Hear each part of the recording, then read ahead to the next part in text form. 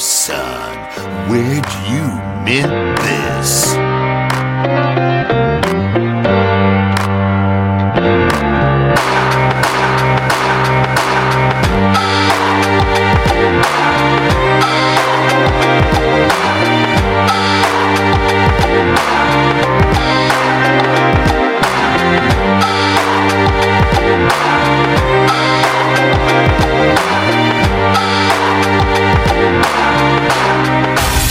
Scan in the building.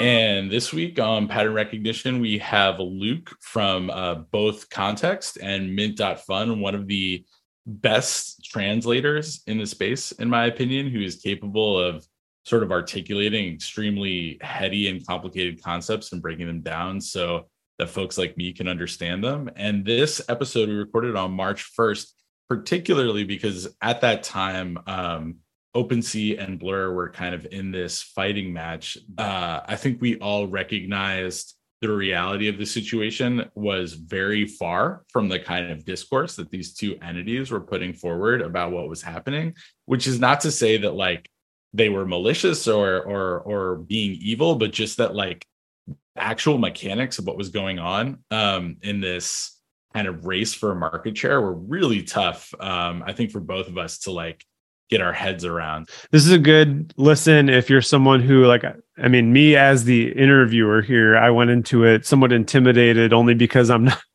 at all an expert on subject matter of the technical side of NFTs.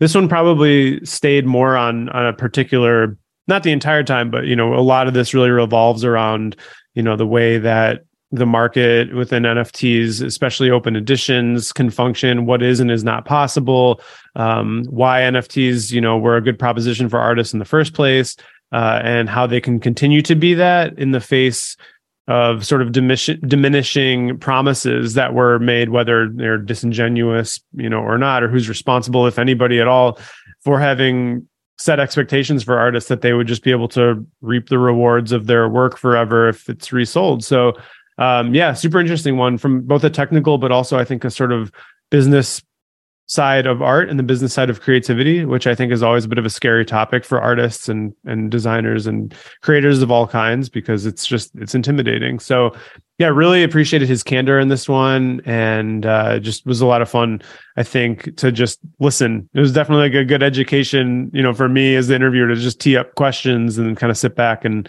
absorb. But yeah, and I think, you know, I think you mentioned as well, this one was recorded on March 1st, 2023. So we were like, felt like right on the heels of kind of the debate of everything going on with Blur and OpenSea, like you mentioned. But it seems like here we are almost, you know, a month and a half after we recorded this interview, and it seems as relevant. I mean, obviously context changes as it does virtually every day within NFTs, but that's I think the royalty discussion is sort of one that's still floating out there, and a lot of people are still trying to wrap their heads around. All right. Well, we'll go ahead and just get started right now and get into it. So, all right, what's up? We're joined today by Worm Emoji, aka Luke, not the other way around. Luke, actually, Worm Emoji. I have the same problem because with NoPattern, I've been using that for almost 20 years now, and sometimes I'll introduce myself to people who I meet in person who know me from the internet, but I'll say Chuck and they won't know, and I'll be like, NoPattern. Oh yeah. Just kind of like a gift and a curse, I guess, to have that. But yeah, how are you? Yeah, I'm well. Yeah, calling from San Francisco. I imagine you're Chicago. I am Chicago. Yes. Yeah. Was about to ask where you're coming from. But yeah, we appreciate you hopping on and chatting with us. I know, you know, you've got your hands in so many different projects, and just wanted to, you know, learn a little bit about what you've been up to. And actually, one of the first questions I wanted to ask you, like right out of the gate, although now like when I find out people are as young, you know, as they are, like when someone's like telling me they're 24, 25, I'm like, oh wait, like there's like not as many years worth of stuff leading up to where they're at right now. Cause I was like, all right, what were you doing before like Web3 stuff? You know, like what was kind of like what brought you to, like working in this world? Like, I guess, let's say 3 years ago, were you in like a completely different headspace, like doing something related? Like, what was like the inflection point and the on ramp for you into getting into like Web3 and everything? Yeah. So believe it or not, Context is the second company I've co-founded. Before I was working in Web3, I was working at Byte, the social app. I was not a co-founder there. That was a bad segue. But I was working at Byte, which is the social app, led by Dom Hoffman. It was sort of a Vine competitor, which is also kind of funny. Like, we were working on Web2 social, and then Dom becomes this Web3 force. It's also where I met my co-founder, Adam Ludwin. And so, yeah, I was working at Byte for about a year. The company ended up getting sold to Discord, ended up not joining that. Before Byte, I worked at Stripe, the payments processing company. Before Stripe, I ran a software company for 5 years that was like an app to buy sneakers online. Like we told you about sneaker drops and things like that. Okay. That's my brief resume. But yeah, so can take that in any direction. But the thing that I was always interested in, like, cryptocurrency. When I was a teenager, I like made a Mt. Gox account and bought Bitcoin online. And like I kind of didn't pay attention to it for a few years. The first like DeFi summer wave, I wasn't very interested in. But then, at the end of 2020 and beginning of 2021, once I saw all these artists that I really admired and respected starting to look into Web3, I think that was the thing for me that made me look myself. I really, I really am motivated by, people doing creative things online, or, creative people online, helping creative people get paid. That was one reason why I was drawn to Byte before starting Context. Another reason why, like, I even when I was working on the shopping app, I was really interested, like, why do people care enough about like culture to wait in line for shoes? And so I don't really think like the model that we should be replicating is necessarily like Nike or like, this consumerist culture, but in terms of just like, it's all about one brand, like it's very centralized. But I also just really think that, yeah, I don't have a neat end to this, but I'm just saying artists were getting into Web3, and that was the thing that like got me back into crypto again. Yeah. Cool. I think for context too, like, I mean, you've made a couple of comments and we were talking before we started recording this, but I think like age is important here. Like you went down a pretty decent list of stuff you've done already, but you're 25. And because you said you like really, were introduced to crypto when you were like a teenager. So it's so wild to me as someone who's 37, like, I just feel like I don't know what I would have done if I had been introduced to some of these concepts when I was that age or when I was younger. But I think I would have been a little more, I probably would have been like less risk averse about it than like when I was first introduced to it.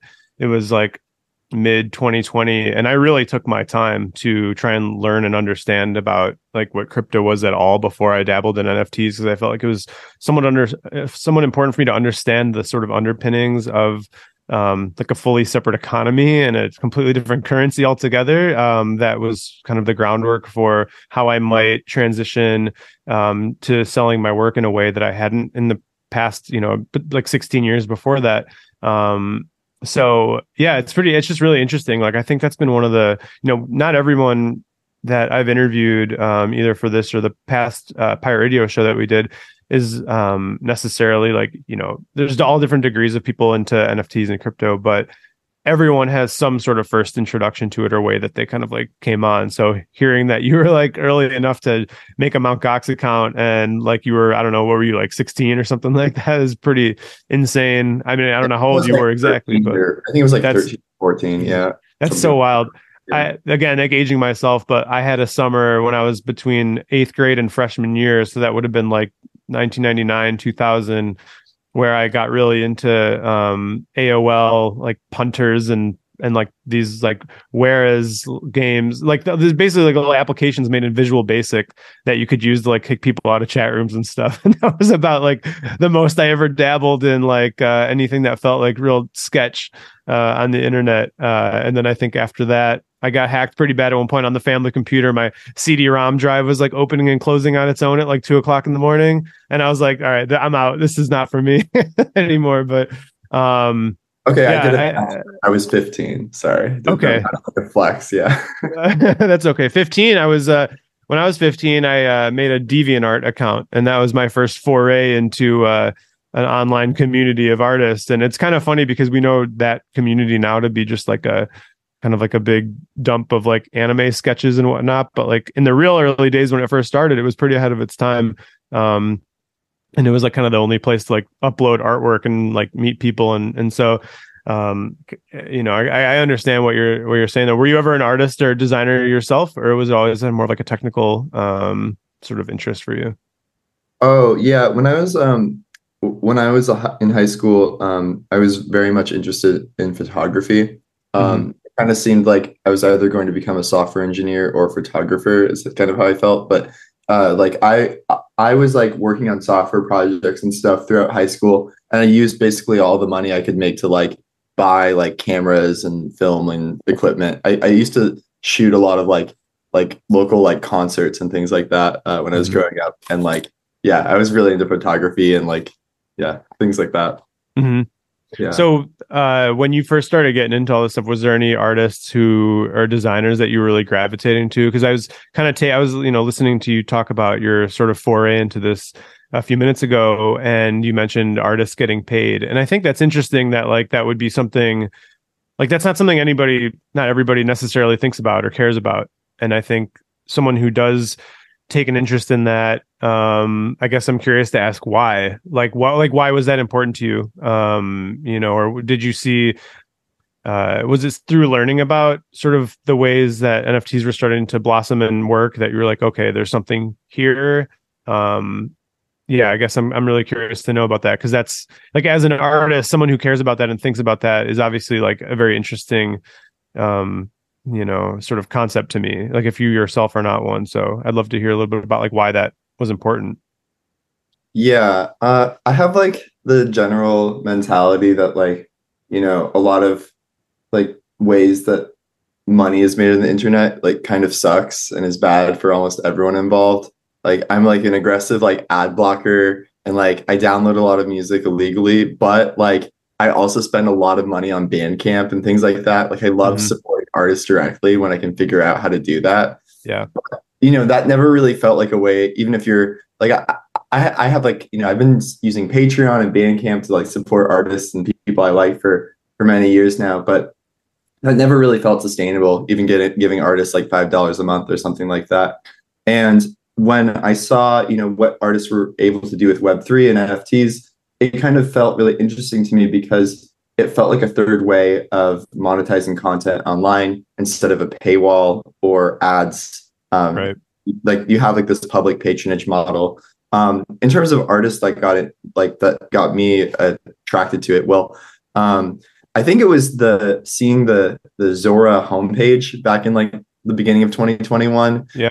Seeing all these artists, like it kind of felt like on-chain Tumblr. And gas was so high at the time, everyone's paying like $100 to post, but yeah, some people were making some serious like money off of it. And I, seeing like I think it was around Valentine's Day of 21, seeing like Rudnick's STEM piece was kind of that was like an artist who I'd been following for many years, and I got lucky to become friends with him well after the fact. But an artist I was following for many years that I really respected and also kind of appreciated their takes on the world via his Twitter account, and like a very viable and interesting art piece. And then other artists such as like Holly Herndon and Matt Dryhurst, also like artists who I'd been following for years up to that point, seeing them use the medium in a creative way. There certainly are a lot more artists. I mean, even people like Mikey Joyce and other people like people who I kind of knew tangentially at the time. I don't just all sorts of like the sort of crowd, like interesting, weird people building like trying to build like a new identity and like language in the space really like was captivating to me. And I'm certainly forgetting like a ton of other people who I was looking at the time. Yeah, I think the early Zora, I think, was so fascinating to me. I mean, my first NFT was on Zora, and it was, I think, it was like 300. There's like the 333rd token, I think, on there, and I remember just being baffled because a lot of the stuff was just so random, like what was on there. I remember seeing like Bobby Hundreds minted like a bomb emoji, and I think it was because that'd be like, okay, this is the first time like that emoji is on chain or something. But it was still so foreign to me as a concept. I just didn't understand it. I didn't understand why anybody would be paying money for it. It was I was trying to still just grasp like the very concept of like, why would someone, like, they can just have this file, like if they want to look at it, like, here you go, And there was a lot of it took me a while, again, as an artist, to understand why there would be value in this. And I think eventually it started to dawn on me that, like, why is there, value? And I guess everybody has their own thoughts on this, but it seems pretty a real parallel to me that makes sense. Is like, why is a painting valuable? I mean, it's physical, but at the end of the day, it's still just like canvas with some oil paint on it. I mean, like we've assigned value to that.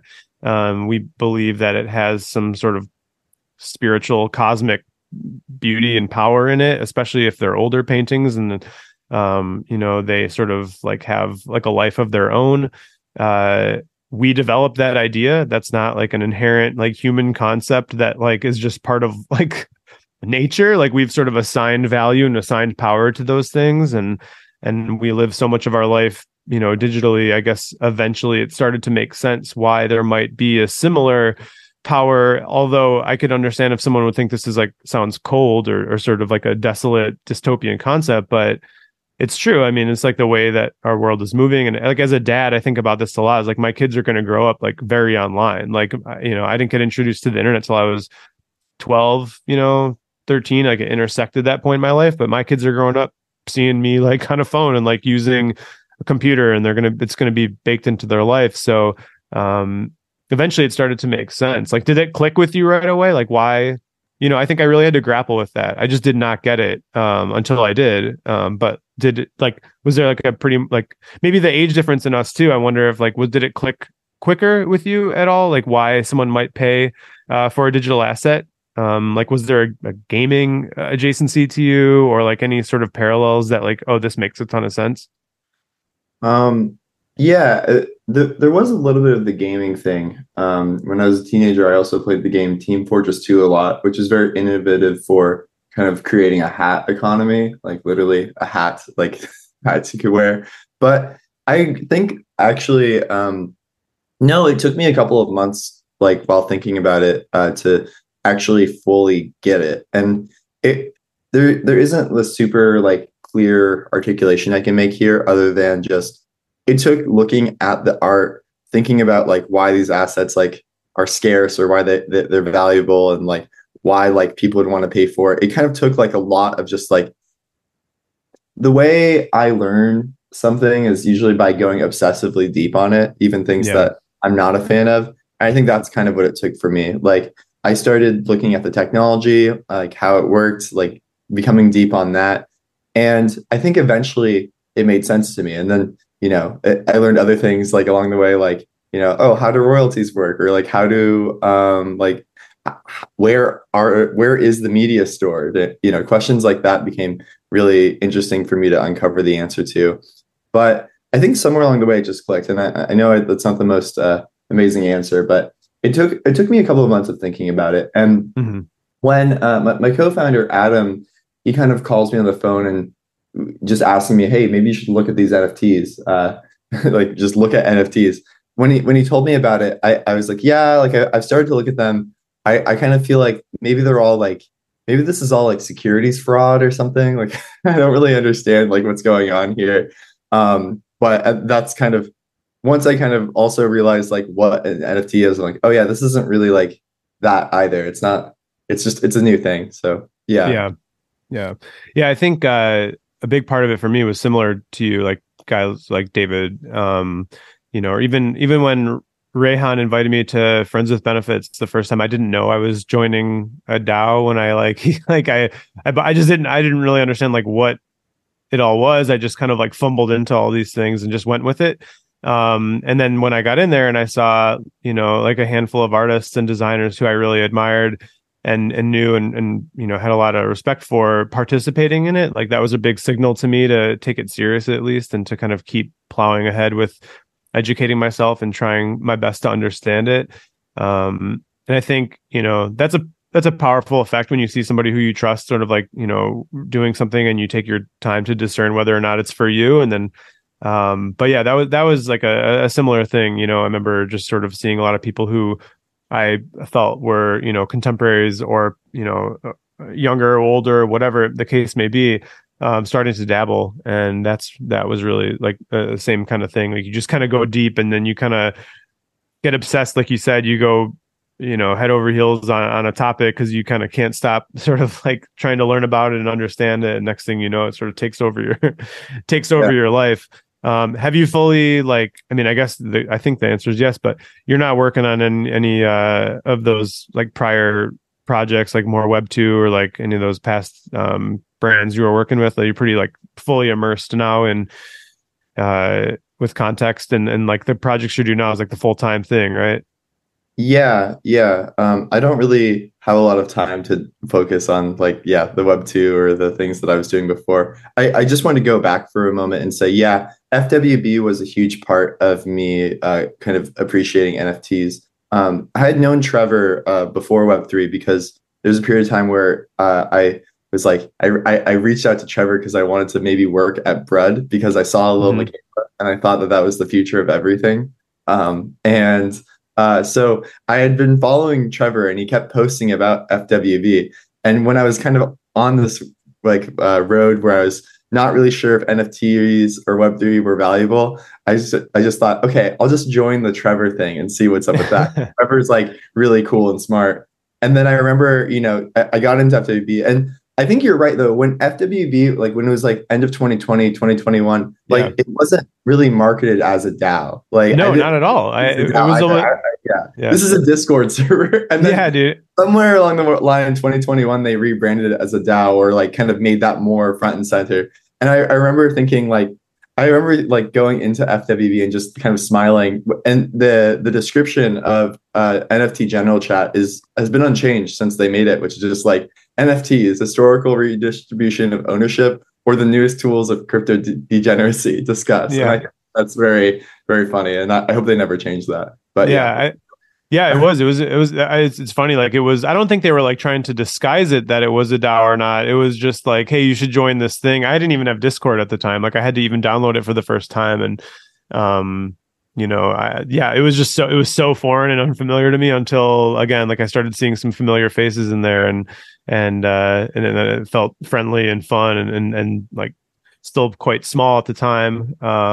It was I kind of felt again, for me, at least in the early, 2000s, there was just all these design message boards that I was a part of, or, just early chat rooms, early internet kind of stuff. And it was a new version of that. It was very much this is more of this is just a rebirth of early internet stuff that I was so familiar with, but with completely new framework around it and almost entirely different motivations, many of them financial now too. And in a way that everybody can participate in just a sort of new way. So, it was definitely I think it's really interesting to me to hear everybody sort of first dipping their toes into this stuff, because everybody's got a completely different entry point, somebody who introduced it to them, somebody who sort of put them on and they ignored it, and then they found out about it more later and kind of warmed up to the idea or whatever. But either way, I think it's all pretty fresh on everyone's mind. And, if you were to ask me how I got into design 20 years ago or whatever, it's just I have to think a little bit more, what was that first time? But this is all for everybody pretty much within the last, 4 or 5 years, unless you were dabbling slightly in crypto well before them. But the more recent iterations with NFTs, I think, is pretty fresh in everyone's mind. So it's pretty fun to hear all the different on-ramp stories for that. So I do want to, we move on, I just checked in the Discord and we joined FWB within an hour of each other. In the introductions channel, like I posted and then you posted, or like, Oh, really? Yeah. Because I That's thought that amazing. was and like, yeah, I sent you a DM on Discord with a link to it. But yeah, just that's really funny. I Yeah. wonder if, because I remember getting a DM from Rayhan, and who, again, like he and I didn't really, oh, wow, you're right. Yeah, that's crazy. It was like 12/18. It was February 18th, 2021. And you were 11/19. Then I came out at 12:03, like 20 minutes. Yeah, like 45 minutes later. That's wild. Yeah, and there was so many people who, like, I look back now and it's like, oh wow, like I've gotten to know these people, or like I didn't realize this person was there then, and they were just like a sort of stranger, and now I've worked with them, or I've gotten to know them really well, or whatever. So that's crazy. Good on the fly research there. Actually, so that brings me to my one of the questions I wanted to ask you right away, and something before we really started. But I was like, all right, you want me to introduce you as Luke or Worm Emoji? And you were saying it's kind of come to be more known as Worm Emoji, especially like in this context, in this world and everything. So where did that what's like the beginnings of that? Like how did that become the identity? Is there any like deep story there, or was it just some like what's the story on that? Yeah, I think at one point I was making an Anon Twitter account, like more Anon than I am now. And I was just trying to think of a name, and I was thinking like brain worms. And then I finally landed on worm emoji, which I thought was cool because there wasn't a worm emoji. And then they made a worm emoji. Like, Oh, nice. so I got it Serendipitous. early on that. Yeah. I think I've definitely realized that having an emoji to represent whatever project you're working on or whatever is like more and more important, almost like more important than I think people. It's almost like this uncovered thing people don't quite even realize the power of yet. Like if you can, like if there's an emoji that perfectly looks like or represents your project, not unlike Tombs and like David being able to pull like the CD, like the disc one, and use that to represent it, or like perfectly associate like you do with one in particular. It's like this new hieroglyphic like representation that you can kind of like lean into pretty nicely, and just like fully take on. So I like that, especially since there was none yet. So you just kind of came up with that, and then like a month later it's like, oh, here's your here's your worm emoji. It's a good emoji too. Like it's like actually like it's one of the better animal ones. Yeah, basically. All right. So one of the things that I think more recently and really was something that obviously right now we're recording this March 2nd, and it was like a pretty intense debate, like, heating up and just sort of ongoing. And I think, the royalties conversation is really sort of like Yuri was like, hey, we should I saw your tweet. You're like, someone have me on their podcast. Like someone like let me come on and talk about this stuff. As an artist, like one of the very first things that drew me to doing this was the concept of this, and it was one of the earliest things I remember, like on Clubhouse. A lot of the artists that were on there were all like preaching to people who were listening or talking about it with one another about like the power in that. I remember one artist in particular talking about how this is just such a new paradigm because when I die someday, like my daughter will be able to continue making money from my royalties in a seamless way, and how amazing that is. And I think at least artists, I would say like probably 99% of us who didn't know sort of the underpinning, like the sort of, foundational tech, underpinning all this stuff, assumed that was just a hard and fast sort of part of this. And that forever royalties would be whatever we set them to be when we minted our project. And that would be that, not that it was sort of this handshake agreement or anything else, but that this is what a smart contract is. Like that was my understanding of it. However ignorant, I think that was my understanding of it. It was, if I mint something and I put 10% in there for the royalty and it sells 5 years later, I will get 10% of that no matter what. And I think most artists have been pretty taken aback to learn that is not necessarily the case. So it seems like this has been like an issue that you've kind of taken up and been talking a lot about. And obviously with like, everything going on with Blur in the last month, and just like the sort of crumbling of what everyone sort of thought things would be like forever with this for artists, and a lot of these PFP projects that probably depend on that. I guess like, yeah, I guess the sort of stage is yours, but I'd love to hear sort of why. I don't know. Do you think it was like a fair should I call it misconception that artists would have assumed that this was the way it was kind of supposed to be? I mean, absolutely. I mean, if you're a non-technical person and someone uses words like royalties and smart contracts and blockchain, I wouldn't blame anyone for drawing the conclusion. Like, the cool thing about NFTs, just, on the base layer is like, okay, you have decentralized ownership of assets. And like, I think a lot of people can conceptualize that, and a lot of people can think, okay, cool. Now there's this royalty thing. So that's part of it, right? Like the Princess Leia meme, like that's part of it, right? Right. And so first of all, I think that I don't blame any artists or creative people for thinking royalties are part of it. And I think that first of all, just to like kind of like state my feeling about it. I think that like royalties, creator earnings, whatever you want to call them, are really important. And so like before I get into this, I don't want to sound like a callous or like I don't care, because I actually really do. But my fascination from this came a lot from thinking about or looking at, these marketplace wars, like where they're fighting over market share. And it really left a bad taste in my mouth, because like you have a couple of different products competing on user experience and features and fees and revenue models, and then creator royalties are thrown in the mix there. And the thing that really made me uncomfortable or upset is how it seemed like creator royalties were being used or like creators at large were being used as like a pawn in some sort of larger fight. And a lot of the messaging, I think, throughout the way from folks like OpenSea was super disingenuous, and it was just very frustrating to see. But maybe it would be helpful to kind of know, where would you like me to kind of like take this? Yeah, it's funny because like for I can't really pose any particularly like technical questions, but I do like to assume that there's people who will listen to this who have like a pretty wide ranging understanding of this stuff, from as deep as your knowledge goes to sort of as not so much as mine, but everyone's got kind of like, but I guess there's like talking to, that was like my main question up front, was just about like, was it reasonable that myself and most artists and creators of all kinds sort of went into this thinking that that's what we were kind of signing up for, and really that was actually never the truth. It never had to be that way, but that was sort of an incentive to get people to buy into this. And that's not to say that there was someone like, planning to rug like the whole community of people making things and one day pull all the royalties away. But why did it work that way for so long? And why is it sort of coming up against, the friction that it is now? Is it because, it seems to me like Blur was like the big instigator of starting to knock the first domino down. And that's led to OpenSea's reaction.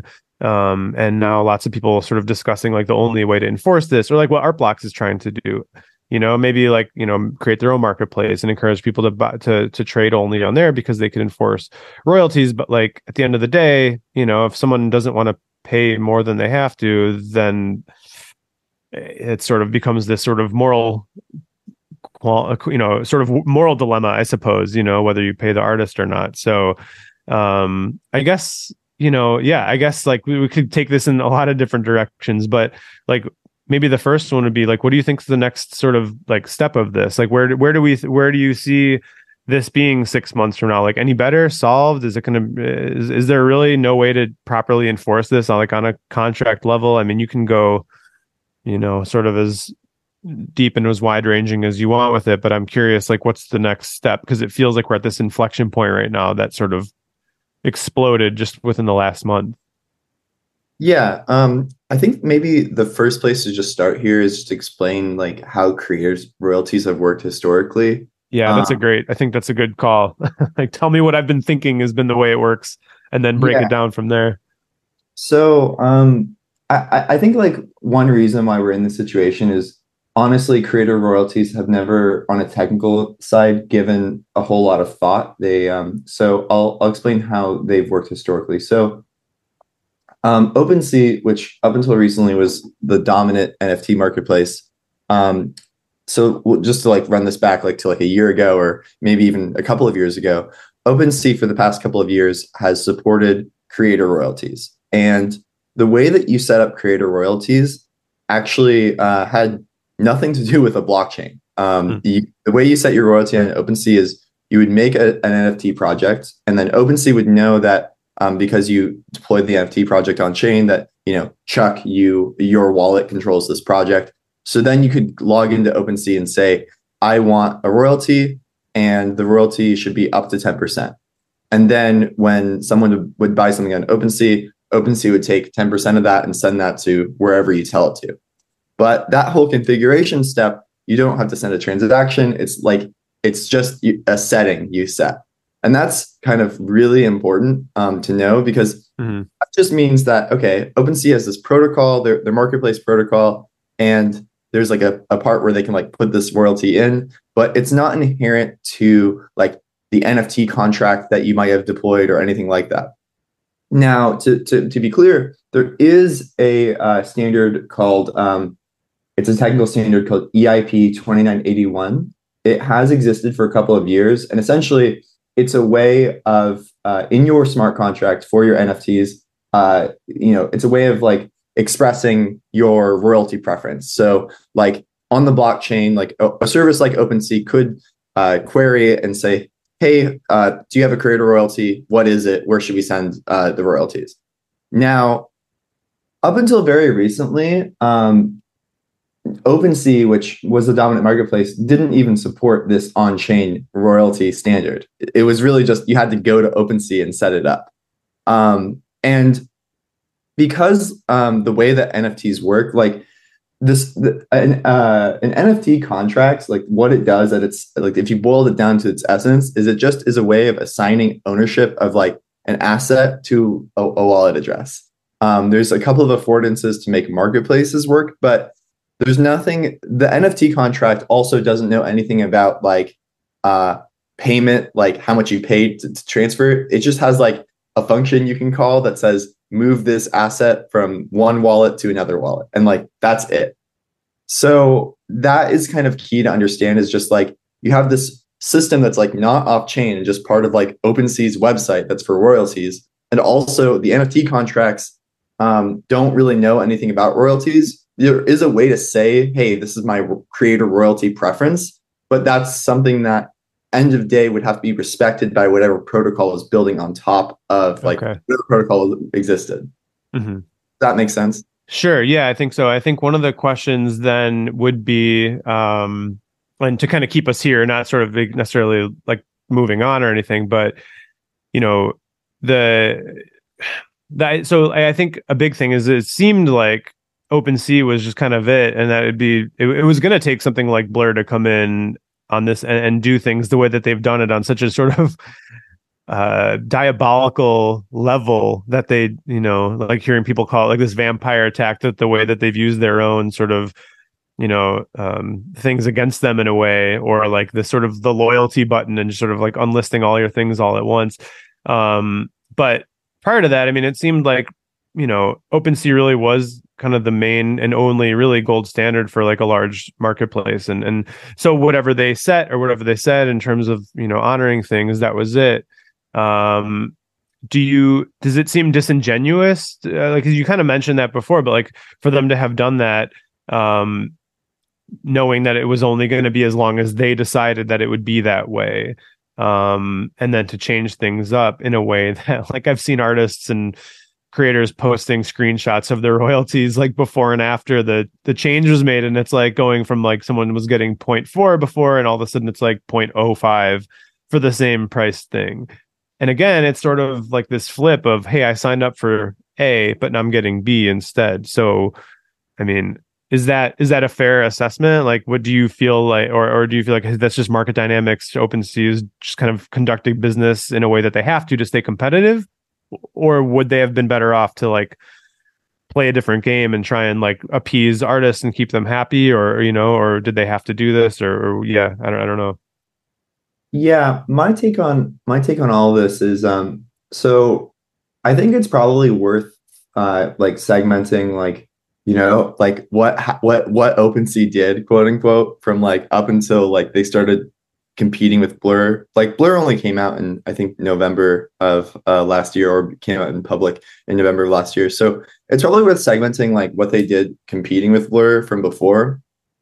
And I think that my biggest criticism before they were competing with Blur was that they weren't using these on-chain standards, because I think that meant that was really bad, that you had all these creators going to the OpenSea website to set up royalties, because it means like it's not very composable in the sense of blockchain. And OpenSea, in my opinion, should have used their dominant market position to push creators to like put more of this stuff on chain, so that like that way more people can respect the royalties. But when I think about kind of like why I said earlier that I was a little bit frustrated with all this, is because you could tell there was a moment where these marketplaces were competing, and OpenSea, Blur launched with this royalties optional approach, which in practice means no royalties. Mm-hmm.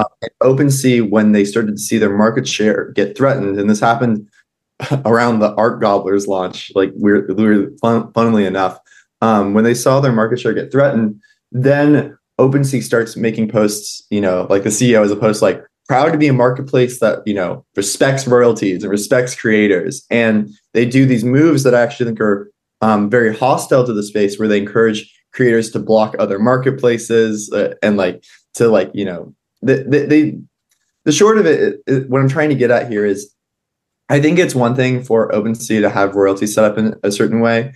I think the thing that bothered me was this communication that they really viewed that creator royalties were important to protect, but it was very cynical, in my opinion, because they were only really doing that to compete with, someone they viewed as a threat. And I just didn't think that was the right way to go about it, because it to me, it was very unserious. And I think that like, it just, again, very disingenuous, because, 2 months after they, kind of had this whole campaign about how they want to protect creators, they do the same thing that they're criticizing their competitors for. The biggest thing that I think maybe like would be good to open up, and we can talk more about royalties, but I've been thinking about this whole situation a lot in the past, couple of weeks. And my biggest takeaway from this is, I think that Blur is this NFT marketplace that the reason why Blur is so popular is not only because they're the first no royalty marketplace or something like that, or they're not the first no royalty marketplace. Right. Yeah. The reason why Blur is so popular is because Blur built a product that is really, really great for trading monkey JPEGs. And like, that is like a subset of NFT. And those NFTs did have royalties. But even like Basie, the dominant monkey JPEG, they only have a 2.5% royalty, which I think a lot of creators usually opt for a higher percentage. And Basie, yeah, it's very dominant. And my biggest takeaway from looking at all this is just, if you're building a product like OpenSea, I think that you kind of need to have a bit of a position of what your product is good for. Because I think that if you're building a platform for monkey JPEGs, charging 10% on every trade actually doesn't make a whole lot of sense, because that, if you want the liquid monkey JPEG market, like that's just not going to work on a practical level. But if you're building a product for, artists building, work that have like that are a lot different in terms of like, the value life cycle, or even just like what the artist hopes to accomplish with the work, then I think that you're going to end up with a very different set of constraints. And so you mentioned art blocks making their own marketplace. That's a great example of this, where I think that you're going to have a collector base that wants to like respect artists and things like that. But that's going to be not a very overlapping group of the people who want to speculate and day trade on the JPEGs. And of course, like the center of the Venn diagram of all of this is that speculation is inherent to Web3 and assets. And that's why it gets a little blurry or something like that. But I think that OpenSea kind of had this really confusing messaging, because they wanted to kind of be everything to everyone and charge a 250 basis point fee while doing it. Because it's like, okay, we want to be the monkey trading venue. We also want to be the trading venue for like every other artist. And I think by Blur just saying we only care about trading the monkey JPEGs, like that's it, they kind of outcompeted them because their like whole model from the product to the fees they charge to the making the royalties optional was kind of built for that reality. Mm-hmm. But when I think about where NFTs are going to go, I think right now NFTs are very expensive, just across the board. Like they're basically unattainable for most people. Even to when you say, can you be more specific when you say that? Just because the last thing you said was sort of I think about this a lot. I mean, like there's the art happening, and then there's the speculative monkey JPEGs, and they're happening sort of all under one roof, which is kind of in itself disingenuous to the very concept of an NFT at all, because you're sort of now. I use this. I've thought of this like I got to tweet this, but I always think of it as just like someone said of like an antique, road show and a flea market and a baseball card and a comic book and a collectible show up in the Guggenheim, and all the patrons of all of these things are walking around together. Or maybe you take a amazing art gallery and drop it right in the middle of a flea market or whatever. But all of a sudden, you got all these wallets walking around, and they're kind of looking at what they're most interested in naturally. But then the other things catch their eye, or they realize, oh, the money's over here right now. And so we've mixed up all these different buyers and all these different people who are sort of seeing, a Bored Ape and a Fidenza, are they're suddenly like, oh, these are both art, and these are both I have it's just like ramming these sort of completely different things together under this one big jumbled mess of some sort of digital collectible versus sort of separating things out into these different buckets as artwork, as a speculative PFP project, but everything is being treated all sort of homogenized in one big sort of like weird soup of like digital asset. And so, yeah, I guess that's maybe, would you say that like, because I've seen a lot of like, criticism of Blur's, and even OpenSea just recently launching a grid view, a non-grid view, more of a table view rather, where the art is so secondary to the spreadsheet. Essentially, it's just sort of like a tiny like mini thumbnail with line items, and now you are truly just trading like it's like a shitcoin marketplace, really, and there just happens to be like it's just look at number only, not the other thing. So I guess that was kind of my like one thing I wanted to say when you say NFTs are expensive.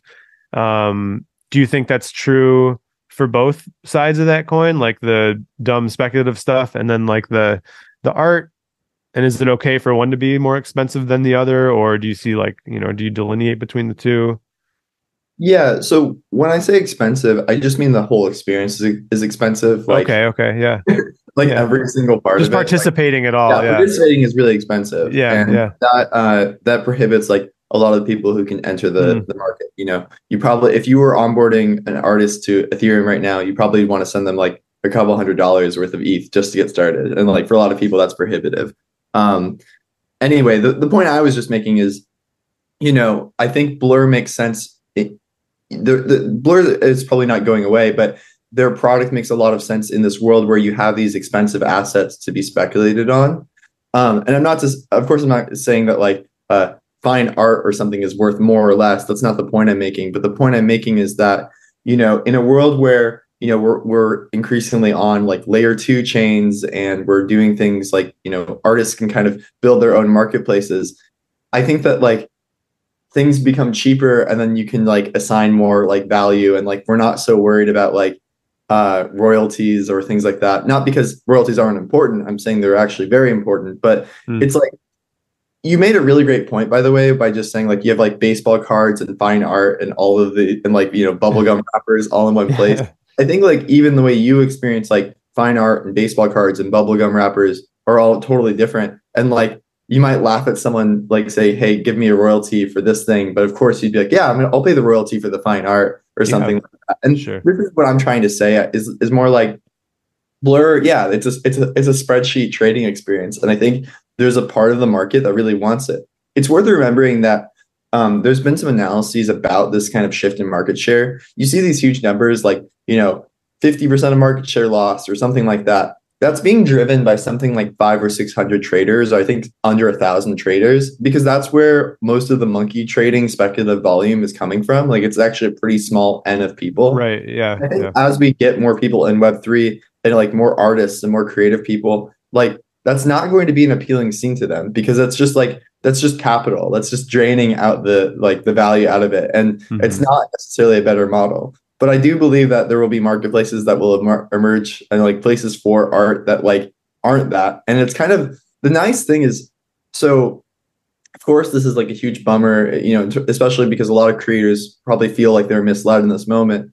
But the fact that OpenSea no longer controls 80% of the NFT marketplace, in my mind, is actually really refreshing because it means now there's a lot more space to build like interesting new ideas that aren't necessarily Blur either. And I think that is really cool because instead of just saying, okay, we're going to have this one platform be the place for everything, I think now it's like more of a question of, okay, well, like, what can we build that like actually makes a useful thing for our community and the people who align with our values? Like, to the Art Blocks point, I don't know if Art Blocks could have even like made a successful marketplace. It remains to be seen if it's successful, but I think a lot of people before this OpenSea Blur thing might have even wondered if that would be possible. And now it's like that might be a viable thing. And I think that's really interesting. So, okay, so then the big question I think that I've seen a lot of people asking, and this kind of ties into, let's say Art Blocks creates their own secondary marketplace for you to, buy and sell art blocks on. That's still an option. Like if somebody owns an Art Blocks piece, and they're not concerned for their own reputation or they own it anonymously, there's nothing keeping them from just being like, well, that's nice. I mean, that's nice that you guys did that, but like, I didn't get into this for the art. I got into this for the, making money and I don't really care about the, and there are certainly plenty of people like that. And that's, far be it for me to judge them. I mean, I don't know what people's motives are. I mean, certainly I would prefer, someone actually just bought one of my works on OpenSea the other day on secondary. And the first thing they did was send me a DM and ask me my wallet address, and they paid me the royalty. And I really appreciated that. That's not sustainable, nor is it scalable for it's not going to be the case like most of the time, especially when you move away from sort of smaller, sort of bespoke artist projects. Like the project that I'm talking about was a collection of 99 pieces. Like there's 62 holders of that collection of mine. That's pretty easy. Like I know almost everyone who owns one of those pieces, but if you're a holder of the, a 10,000 piece collection, you're not going to like manually DM the whoever started that and like send them their little bag. So I guess this is kind of like a twofold question here.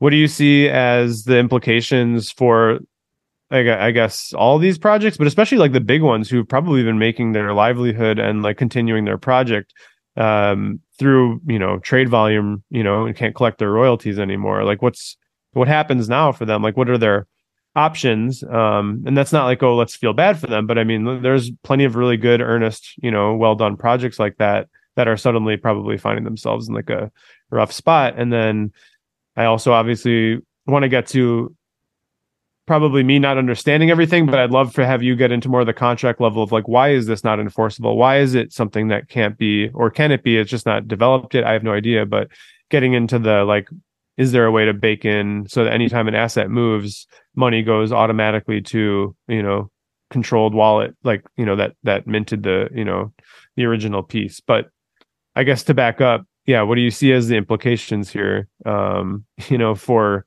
creators big and small, beyond just like, okay, they can't make their money, and what might their solutions be?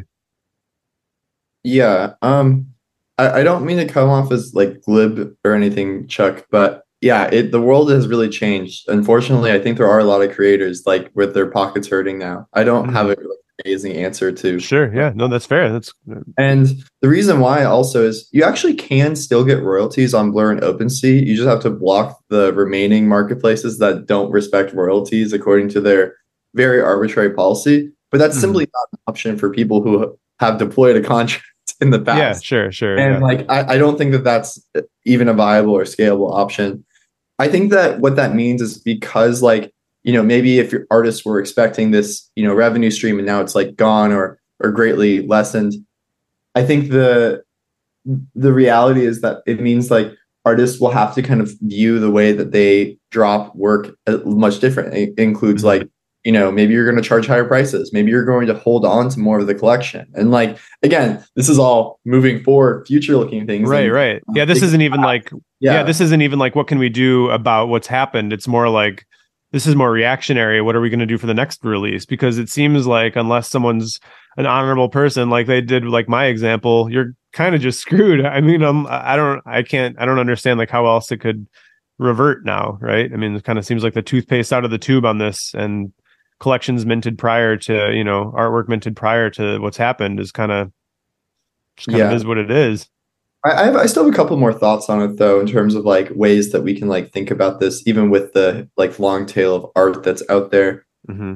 One useful thing I use for NFTs, and this can be any NFT from like, the monkey JPEGs to like, bespoke fine art, which is NFTs are really interesting to me because they're kind of like shelling points or like meeting points for community. And what I mean by that is like, it's the token gated Discord is interesting to me, not from a technology or even a Discord standpoint, but it's interesting to me that like people want to like congregate around digital assets like that. Sure, as a prompt is really interesting to me. And so I think like more of the like the tools that let you do the token gated stuff are actually doing royalty enforcement. And I think that that's really interesting because what really needs to happen here, and this can happen if more volume moves to alternative marketplaces, is if the buy side, the liquidity side, like the collector side says, no, we want to pay the royalty, then it's less of the seller's decision. But again, that's imperfect. I think you were asking about what was the second part of your question? Yeah. And then, well, this is like a whole, I mean, I almost feel like this could take up like the rest of our time, but I think I've seen a lot of people questioning and asking just sort of out of like, I guess I'm like the perfect person to ask this question because I don't have a deep understanding of how smart contracts work. So sort of coming from just sort of just like a sort of just see me as just another artist who got into NFTs, and I didn't really understand like the deeper technical level. Is it?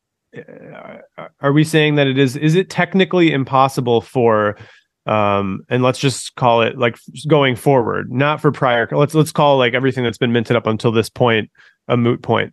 And going forward, is it possible to mint something and have a contract be a certain way where if that token is sold in the future, that it every time the smart contract, and again, this is me asking because in my head I was like, smart contract means it can like it's like software. It's essentially like it's being told to do something. So my address mints this thing, and now there's a new owner, and every time it changes hands, the contract has my address in mind, and if it moves, there's something baked in that says this original address must get this, regardless of where it's sold. That's just part of it. Or is that, again, like I might just need to be sort of explained how this all works from like the ground up. But I will say I think I'm speaking for probably like most everyday artists who got into this and thought that that's how it was going to be, and I think are trying to understand if that's a possibility from a technical level, or if the way that things operate on the blockchain, it's simply that's not. Yeah, it does require a more of an honorable handshake, and it's not actually enforceable. Yeah. So first of all, the answer to any sort of question like, is it possible to write a smart contract that does X, is usually the answer is yes, because they're computer programs. The thing about in terms of like the practicality of getting any of this stuff off the ground is you need a bit of community consensus, because NFTs, it's like an ecosystem. You have marketplaces, you have wallets, you have all sorts of things that like all need to kind of collaborate. So even as an artist, unfortunately, it's difficult to unilaterally say, okay, this is how my contract works, because you kind of need to build an interoperable way. Right. What I will say is that, like, I'm sure people are thinking about solutions here, and I've seen a couple of sketches of artists coming with ideas on how to enforce different things. You kind of need to make a trade-off between like control and like enforcement. And so one thing that's really cool about NFTs that I think is amazing is you, the artist, can deploy an NFT contract. And then once those works are in the world, you actually like you can't rug the people who own the tokens. Like they own it, and it's like super decentralized, and you can't change that. Now, you could write an NFT contract where you could rug them, right? But then people would probably criticize you for that. Like, what is what do you can just take my token away from me? Sure. Like people have made similar arguments around like, if someone gets hacked, should the artist have a function that like lets them like change who owns it? And like, but the trade-off here, and I'm not sure where exactly to draw the line, but this is kind of where the debate is right now, is like, okay, if you add functions that enforce royalties, and like payment, does that make it less of an asset that the owner of the token owns? And I can try to explain why too, like to get painted. Like the most common like problem you run into, like if you were to like add a tax to every time something, or tax sounds like I'm anti-royalty. If you had a fee to every time a token moves, that's the royalty. Sure. Oh, like what do you do if like someone needs to move an NFT from like their hot wallet to their cold wallet? Or like what do you do? And like, of course, okay, you can say, okay, well, maybe we have a way of doing that. But then how do you distinguish someone like sending a token from like, like, well, Chuck, I could just agree over the counter to buy this asset for you for 1 ETH, and we can like swap that way. Again, I'm not actually claiming it's impossible, but I'm just trying to say is like the practicality of like even just saying, okay, we're going to let people move stuff between wallets freely. Okay, well, like how do you do that without control? Sure. The way I see that actually makes the most sense, but is like the like kind of most out there, is like you make an NFT where you don't implement the parts of the NFT standard that allow marketplaces to build on top of you, really. And or you like if you have those parts, you just limit it to marketplaces that pay royalties, and you have it more or less a marketplace inside the contract, and then that's the only thing that can be bought and sold. That's one way to do it. And if enough people did that, you could still build a version like OpenSea, but under the hood, it would be using the marketplace inside of the contract. How do you see this? Do you think something like that would require like let's just say like some, really big name, some big, really like big quote unquote blue chip artist sort of leading the way and doing that, and someone who's desirable enough where it's like, okay, we're seeing this in action and being proved out. Like it would probably take someone kind of making themselves the example and the guinea pig in a scenario like that, and kind of creating their own inner sort of like internal marketplace to sort of like try that out. And like, right. I mean, it seems like for people to catch on and get hip to the idea of like the concept like that. Yeah. So here's the other thing too. It's like, I totally agree. It would take something like that. I think actually what I'm describing probably won't happen because marketplace protocols are really complicated, and it doesn't necessarily make sense to shove that in with like your artist NFT contract. I think the reality that will happen more is like maybe artists will be very selective of where their works can be sold. I think that's the simplest way to do it, where you actually can just, instead of banning the non-royalty marketplaces, maybe your contract just has a list of where it can be sold. Now, as like kind of a technical person, I don't love all of these solutions because it means that like it's harder to build products on top of NFTs, because like you need like artist buy-in, and they become a lot more permissioned assets rather than permissionless assets. But I can see why artists want to do it. And I think this year we're going to start seeing more of that from big artists that you probably know. I this is no inside knowledge. I think that that's just kind of inevitable. You're going to see people more experimentation here. And I definitely don't blame them if they're saying, yeah, like we're going to write the code such that this can only be traded on marketplaces that respect royalty. But even in that situation, the point I was just trying to make is it's very hard to like kind of enable someone to just be able to send an asset to someone or like move it between their other wallets and like, enforce royalties. But it's not impossible. It's just, the point is, how many restrictions and caveats do you want to put inside of your smart contract? And this is a question open for debate. At what point when you do that, does that make it like not an NFT or like not the same thing as one? And I don't know the right answer here. It's just it's a tough debate and tough question. Yeah, absolutely.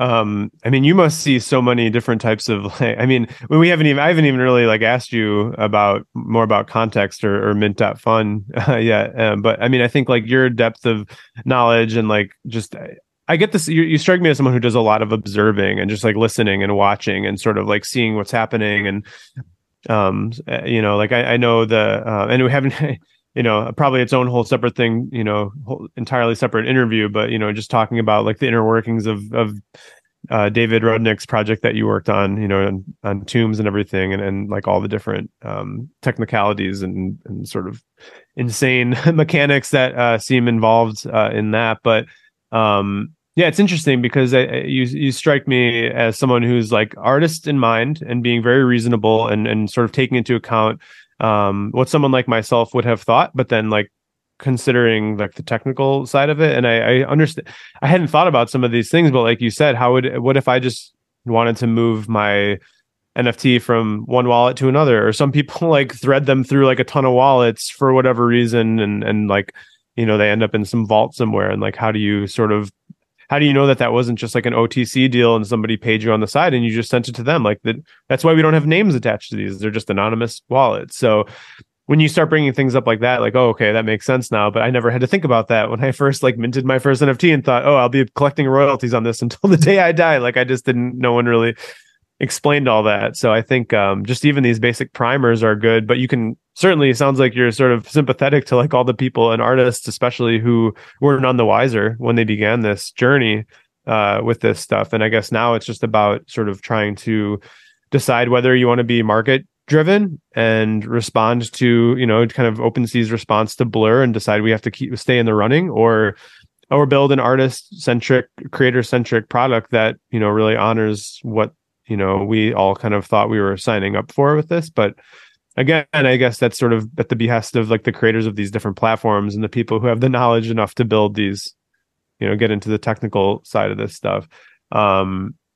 I also just want to give a huge shout out to Reservoir. Not so many people have heard of Reservoir, but what Reservoir is, they're a protocol where you basically can plug in their code and their like interfaces into your website, and you easily spin up a marketplace. They give like creators all the tools to do stuff like only royalty, like you must respect the royalty. Another really cool thing you can do with Reservoir is you could build a marketplace that aggregates like listings for, say, your NFTs everywhere. And let's say the NFT was listed on Blur. Well, you could have a page on your site where someone could buy it, and it doesn't matter if it was respecting a royalty when they listed it. You'll still get the royalty. Like it'll like change the price or make it work that you'll get a royalty.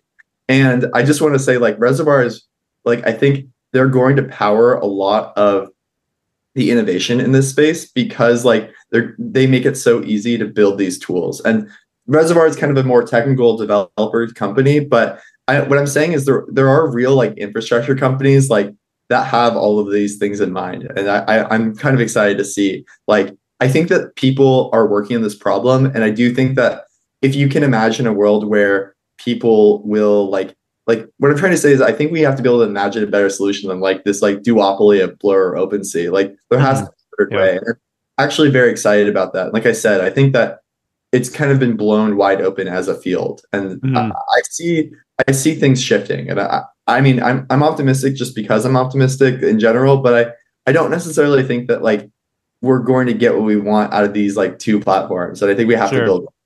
Yeah. It's funny. It is just like the same like political idea of like the two-party system where it's like, these are your two choices. And like, you can go one of these other routes, but like, it ain't going to win. Like you could try, it's like a nice sort of like vote, but but it's like, well, I mean, that's like the flaw of like our, broken political system, but that's not really like, the same here. Like there is opportunity to change and build. And it does seem like there's enough people who want, to see more, alternatives, and there's enough artists involved, with these things to try and like, advocate for, better solutions. So I'm glad to hear that. I mean, like, it sounds like overall you're optimistic, although we're certainly like at this point right now where there's a lot of confusion and sort of misunderstanding and frustration at the way things are unfolding. And certainly people are like, getting hurt by it. I think the people who have or had become used to expecting a certain amount, coming in from royalties and suddenly are not seeing that, have to shift, and obviously they thought one thing, and I don't know. I don't know if there's any like one party liable for that, or if OpenSea is sort of, like just changing policy on that, like made people sort of, I don't know. I'm not really sure if there's like any one place to put the blame, but at the same time, I mean, this must hurt OpenSea as well, right? I mean, they're kind of waiving their fee and a lot of revenue for them. So, do you think that there's further change in store for OpenSea and how they're going to have to do business?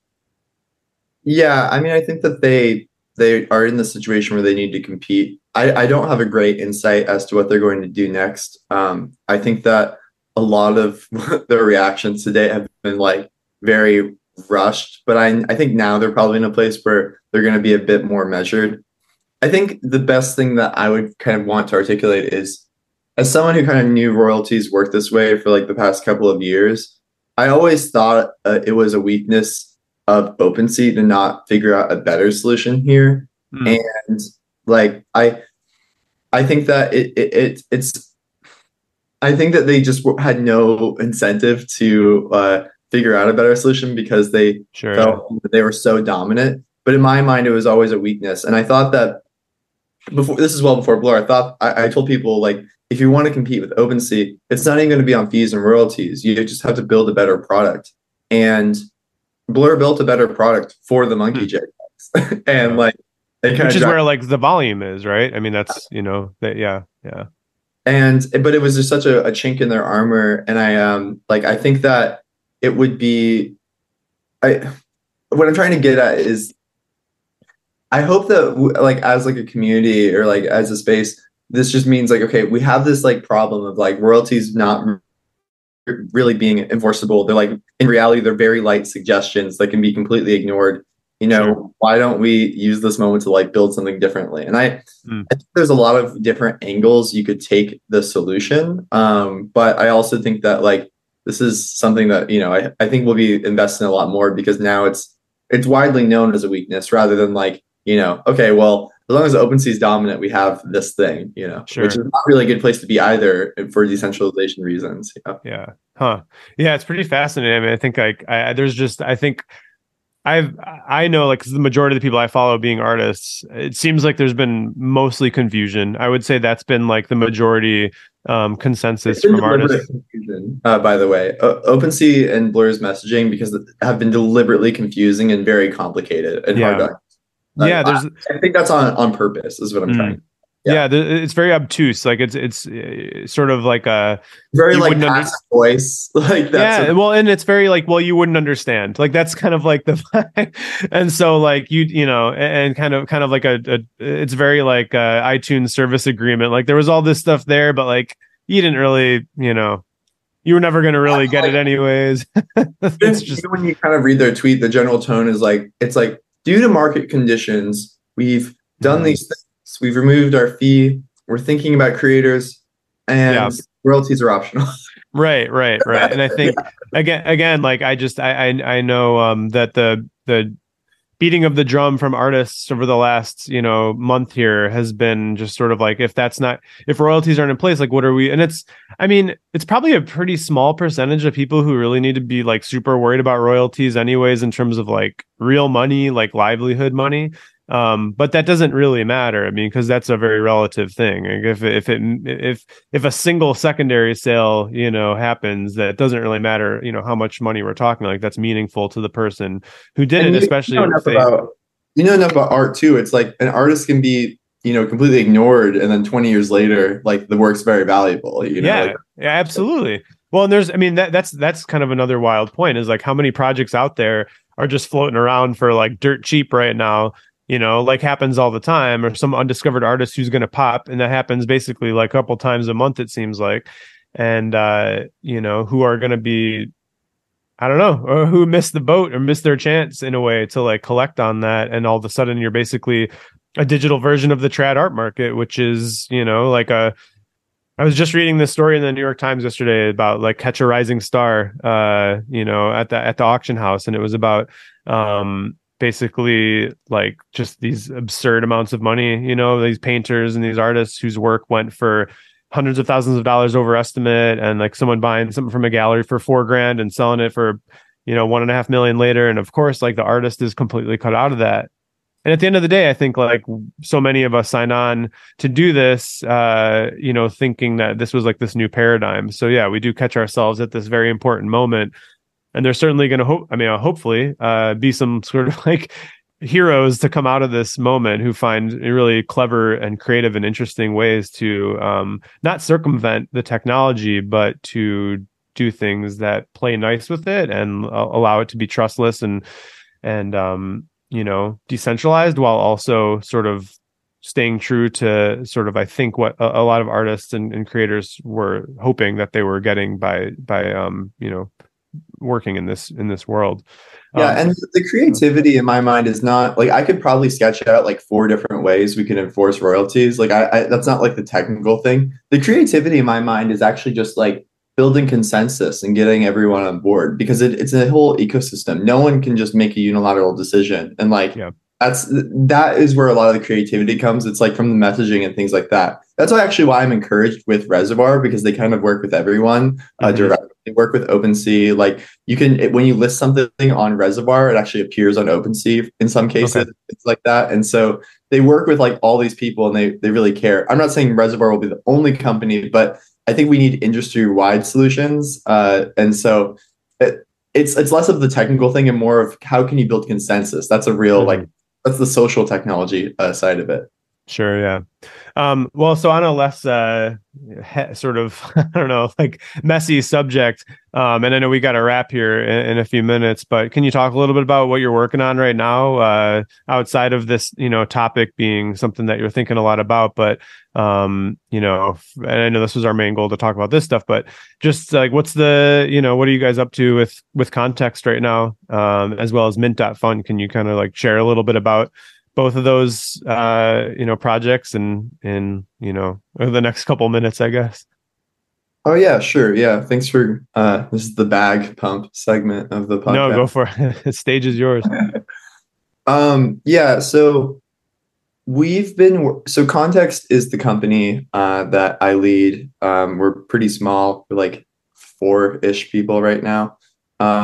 We spend most of our time actually building Mint.Fun. That's been our main priority for the past like almost year, I guess like 9 months or so. Essentially, so to give your audience background if they don't know, I along with my co-founder and team, we came up with this product called Context. It's a social feed where you can watch wallets and see what they're doing, like on chain. And so all the activity in the feed are things people do on chain. And we were building this product, and we were thinking about like ways we could get more people like using it, or like how to make the product like a bit more successful. And we realized that the thing that we liked the most from Context was seeing what new NFTs people were minting and things like that. Like what is kind of the pulse of the moment of Web3. Right. What we did was we built this product that used a lot of the same technology we built at Context, or for the Context product, called Mint.Fun. What Mint.Fun is it's kind of like it's a grab bag of like what's happening right now in Web3. So it can be like, Pepe frogs. It can be like, an artist dropping like really beautiful art. It can be like right now, like the Coinbase, like layer 2, the base layer 2 is like, they have a commemorative NFT on ZORA that is like, I think 400,000 or so have been minted. The idea is you go to Mint.Fun and you can see what's popular in Ethereum.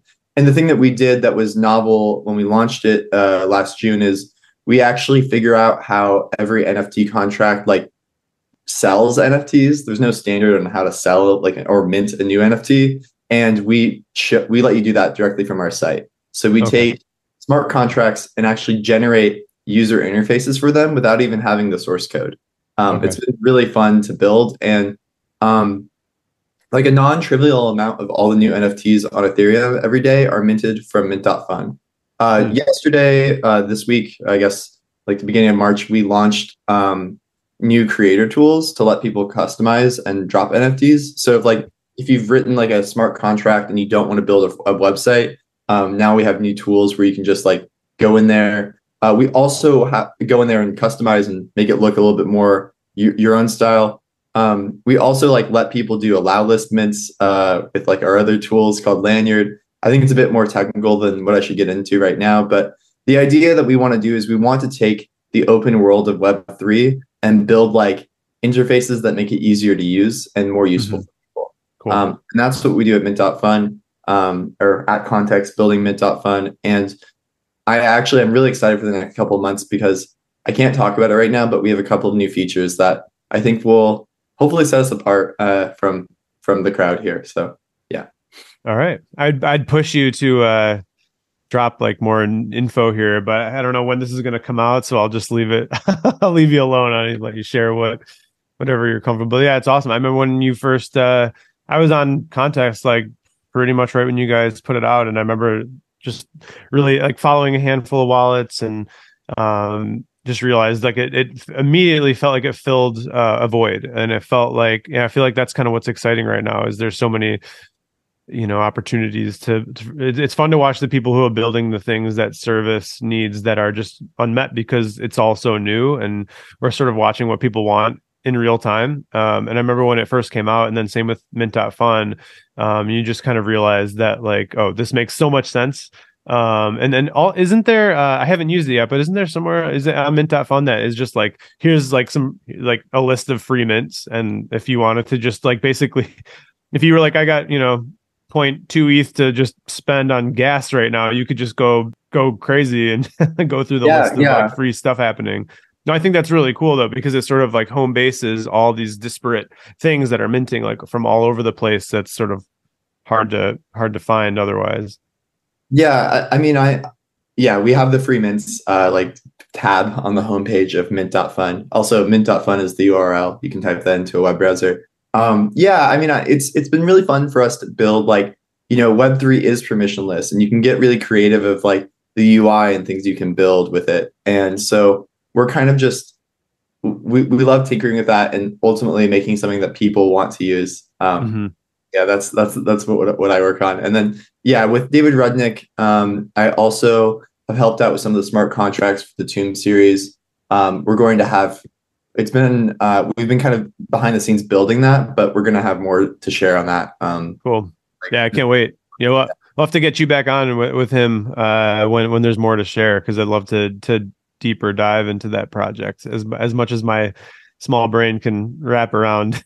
I've been almost like more stressed out about like when I read about it, I'm like, oh my gosh, there's all so much here, like trying to keep track of it all. But it's a sort of like equal parts like stressed just thinking about how much work has to go into it, and admiring the commitment to just the scope of the project is just really fascinating. So, well, I'll let you go. I know you got to run. I appreciate you spending well over an hour with us talking, and I think this is all really interesting. Yuri really felt strongly when we were talking about this, like we really need like almost like a sort of a step beyond a 101, but like a good place to just kind of hear like have someone explain and give an understanding to like what's prevented things from working the way that artists thought they would work with royalties. And I've learned more and understand more than I did when we started, so that was the goal, and I really appreciate you explaining it in technical but still layman's terms, because it's really helpful to be talked to in like a more compassionate sort of like understanding way about this stuff that people can really understand. And I think that's what's really needed right now with all this. So really appreciate your time, and hope you got any interesting plans for the rest of the week. Any good meals on the horizon? Nothing like comes top of mind, but hopefully soon. Thanks for having me on your show, Chuck. Yeah, of course. You have a good rest of your day, and thank you. Yeah, man, my pleasure. Talk soon. Thanks so much. Have a great day. Bye.